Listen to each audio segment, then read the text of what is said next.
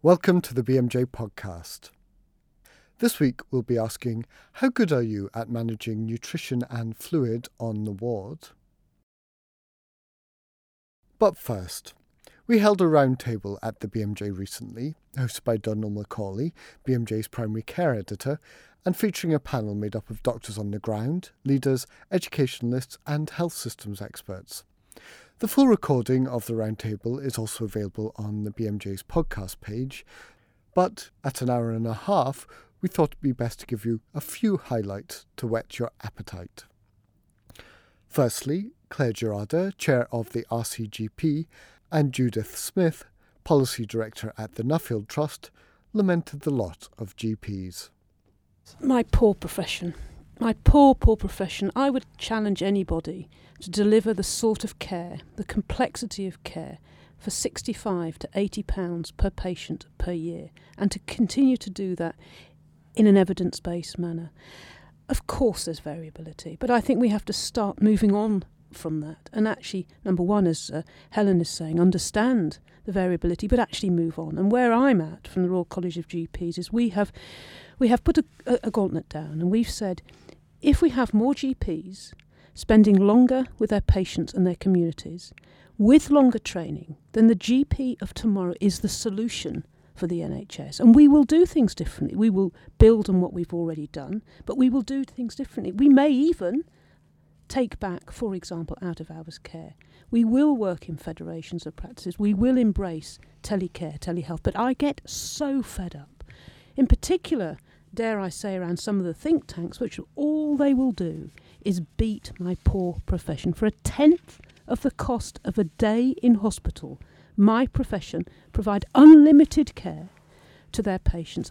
My elderly patients consult on average 20 times per year for £65 to £75 per patient per year. Judith, what do you think? Are you a think tank? Is Claire getting at you? Yes. I guess we are a think tank.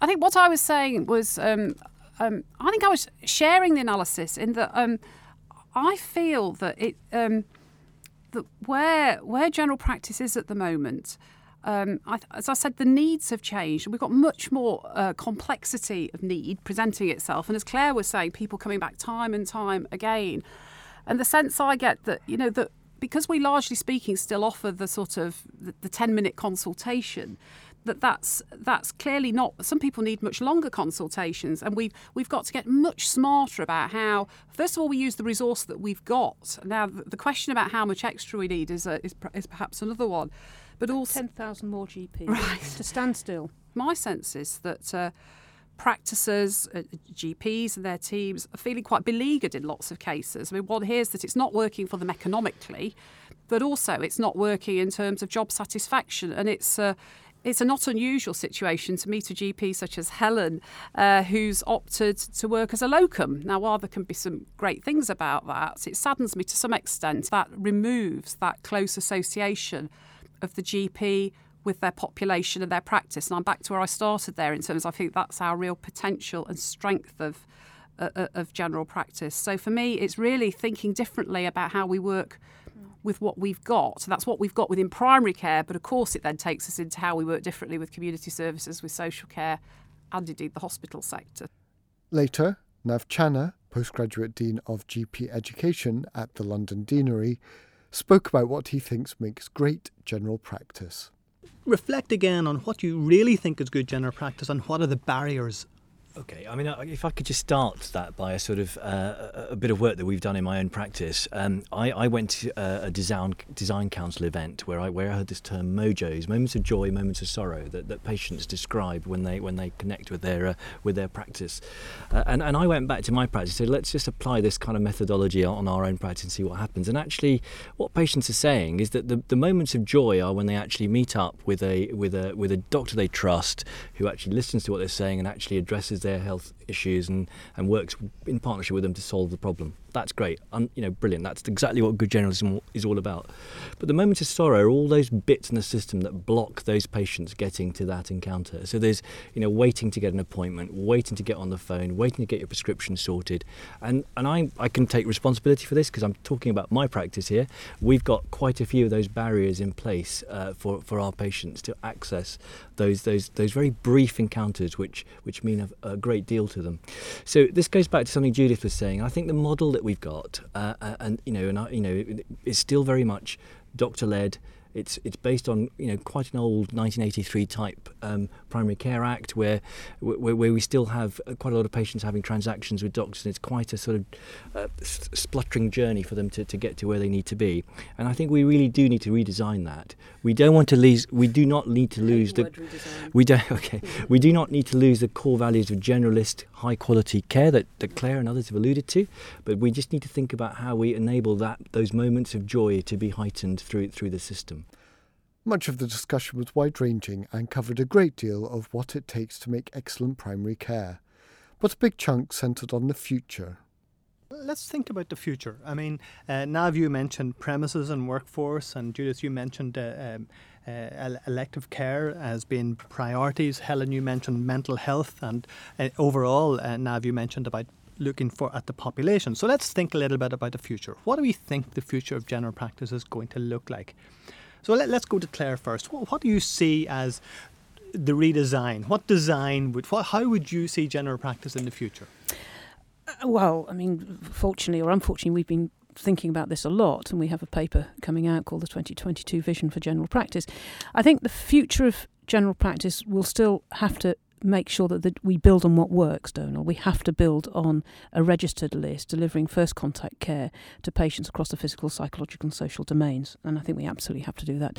But I think the future, if we fast forward, I think we will be working as groups of practices, as federations, with many more community-based staff. I talk about federations being provider organisations, but with some commissioning role as well, with possibly hypothecated budgets. I think we will be delivering care in a different way. I think we will be much more in terms of integrated case management for our high-risk populations, spending a lot longer with a smaller group of patients while still doing first contact care, but in a different way. So we'll be leading integrated teams. I also think we'll be using much more of e-health. I think the patient of the future will be able to engage with their GP practice remotely from registration to treatment and discharge through electronic prescribing and electronic referrals.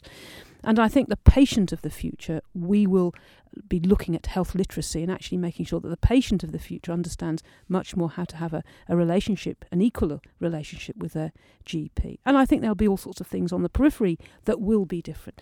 Where I think some of the differences may also be, I think we'll be looking at much more hospital doctors in this primary care federation, not with them acting as sort of consultants to the senior registrar GP, but in a much more equal way, with a hospital consultant, the generalist physician, the generalist psychiatrist, the generalist paediatrician within that organisation. Can I just stop you there for a moment, Claire, before you move on to this integrated care, and to talk a little about some of the things you mentioned in terms of federations. This is a tricky question.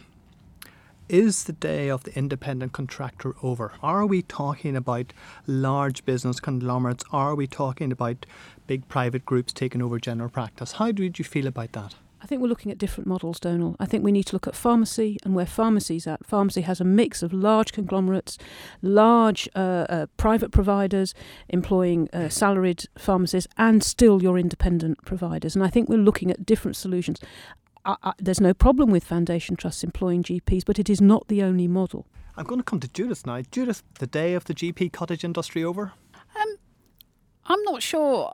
I don't think general practice is a cottage industry at the moment, actually. So I think it's already actually a mix of models. And I think what we need to do more carefully and more thoughtfully is look at the kind of models of general practice we've got, both in this country and to some extent internationally as well, because one of the great strengths of general practice is its ability to innovate and to spot opportunities. And it doesn't tend to go around asking for permission.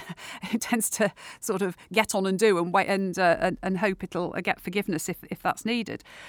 I think we've got to make sure that the models of primary care and general practice we've got, that they work for patients, but also that they work for the practitioners, for the professionals, because, you know, the general practice workforce has changed.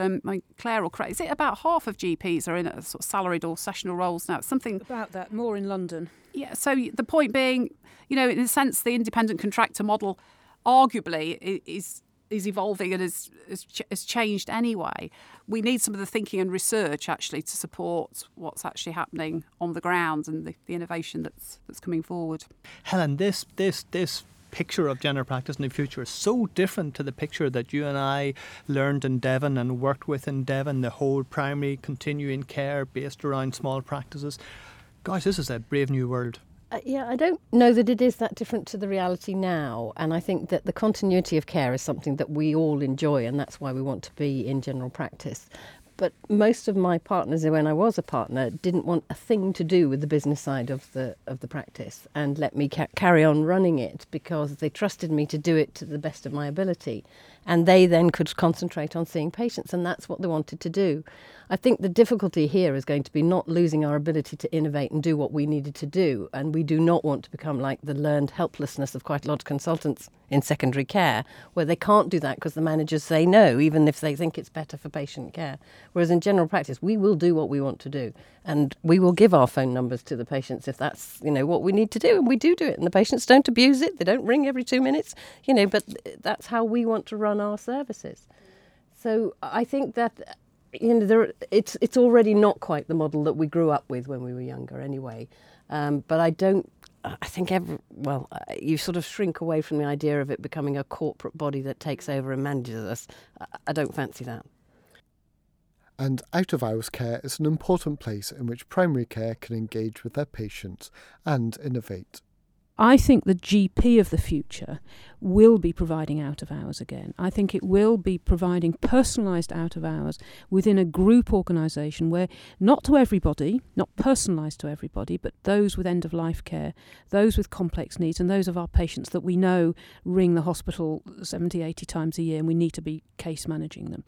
This isn't about, as when I came into general practice, going out in my pyjamas and doing all night, but it is a different model of general practice. But again, it's predicated, and you're right, Donal and Judith, we have to involve the public, because the problem about general practice is we just get negative news. The Daily Mail is the great place for telling us how bad we are and how rich we are. We want to do a good job. We want to provide continuity in and out of hours, but we cannot provide it out of hours at the moment, not with the current workforce. Given increase in workforce, of course we will find solutions, and we're already. I left general practice. I didn't leave. I'm in general practice, but before the last contract, I think it was 2004. I was lose track. We were just about to provide 24-hour care to our population of 50,000, but then we opted out of hours, and it all changed. But most of general practice was at that position of providing personalised out of hours care across a 50,000 population, joining up with their neighbouring practices. And I think that's the future.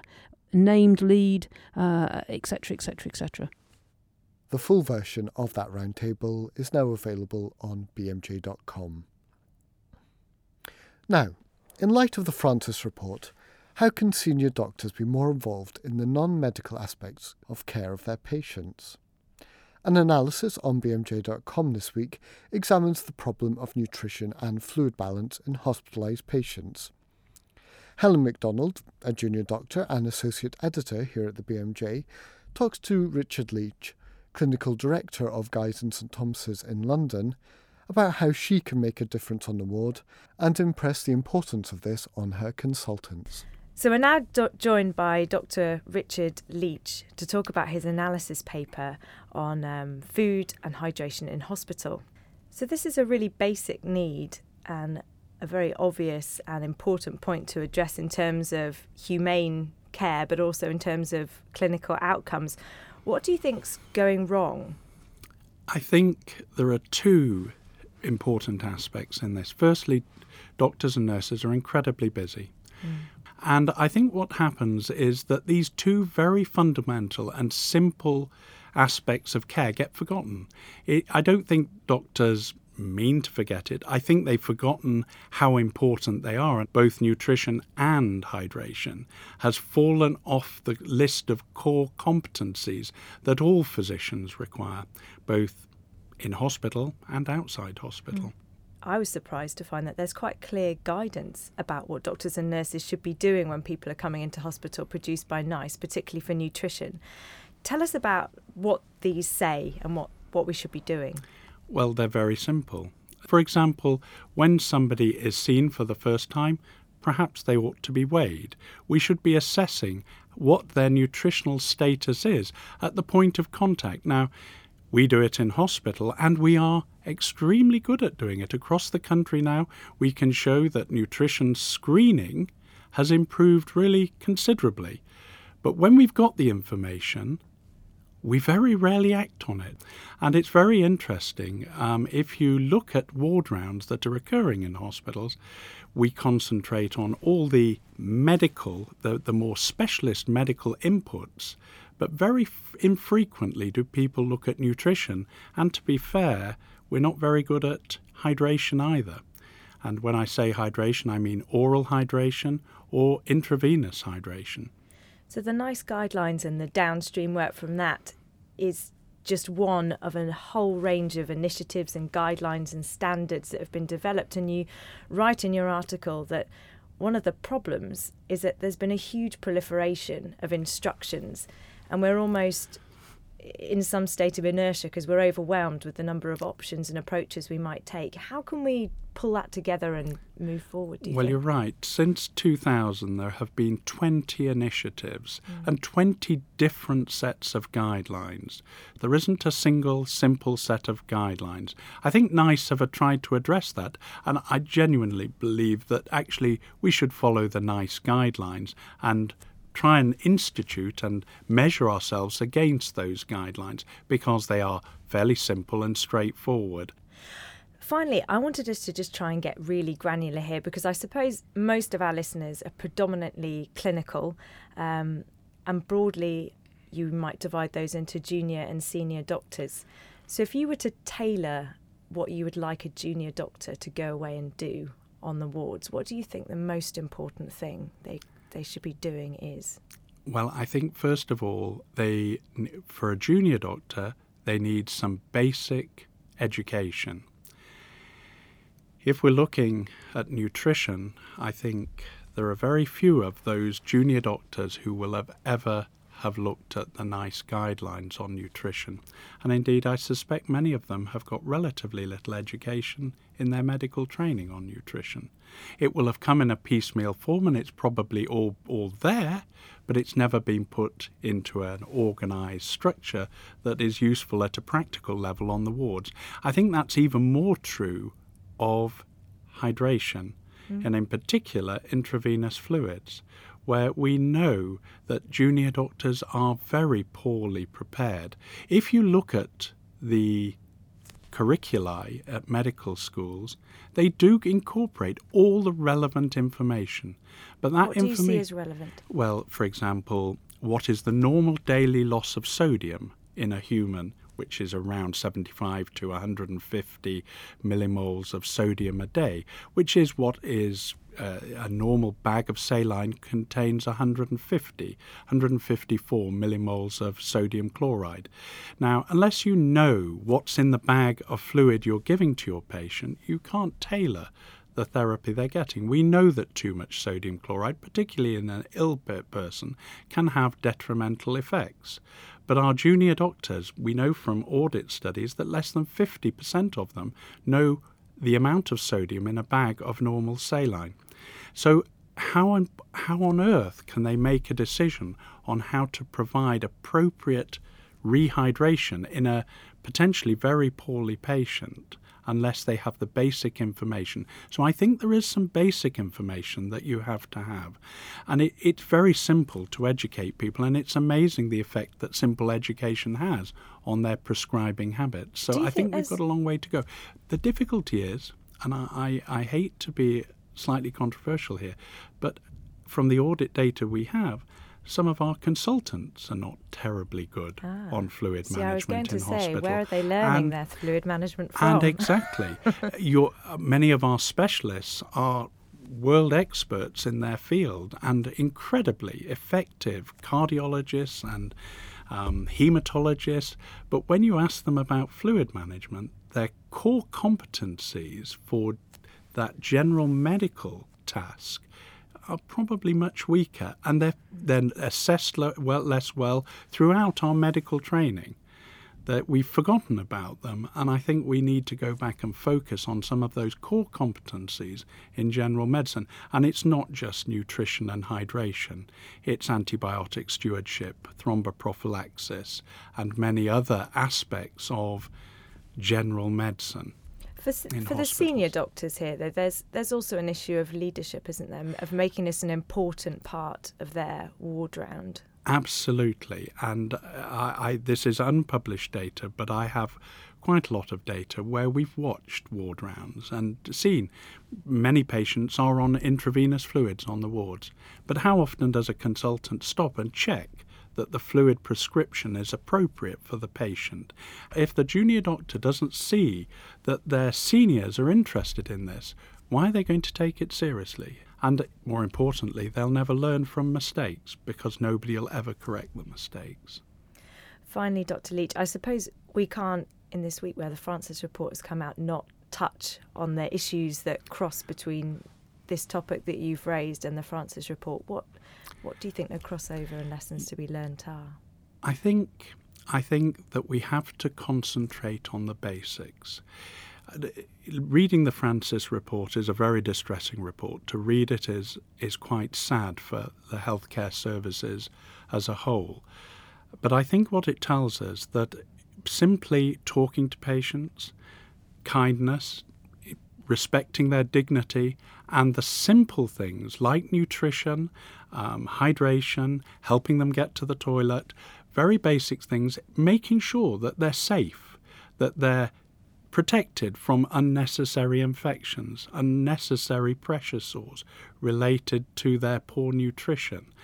That sort of aspect. We have become very focused on our specialties in as a medical group, and I think we need to go back to some of the basics and try and concentrate a little more on those and make sure that we're delivering the simple things first. They're cost effective, we know they're cost effective, and we know they're really effective. That seems a very good place to stop. Thank you very much. Thank you.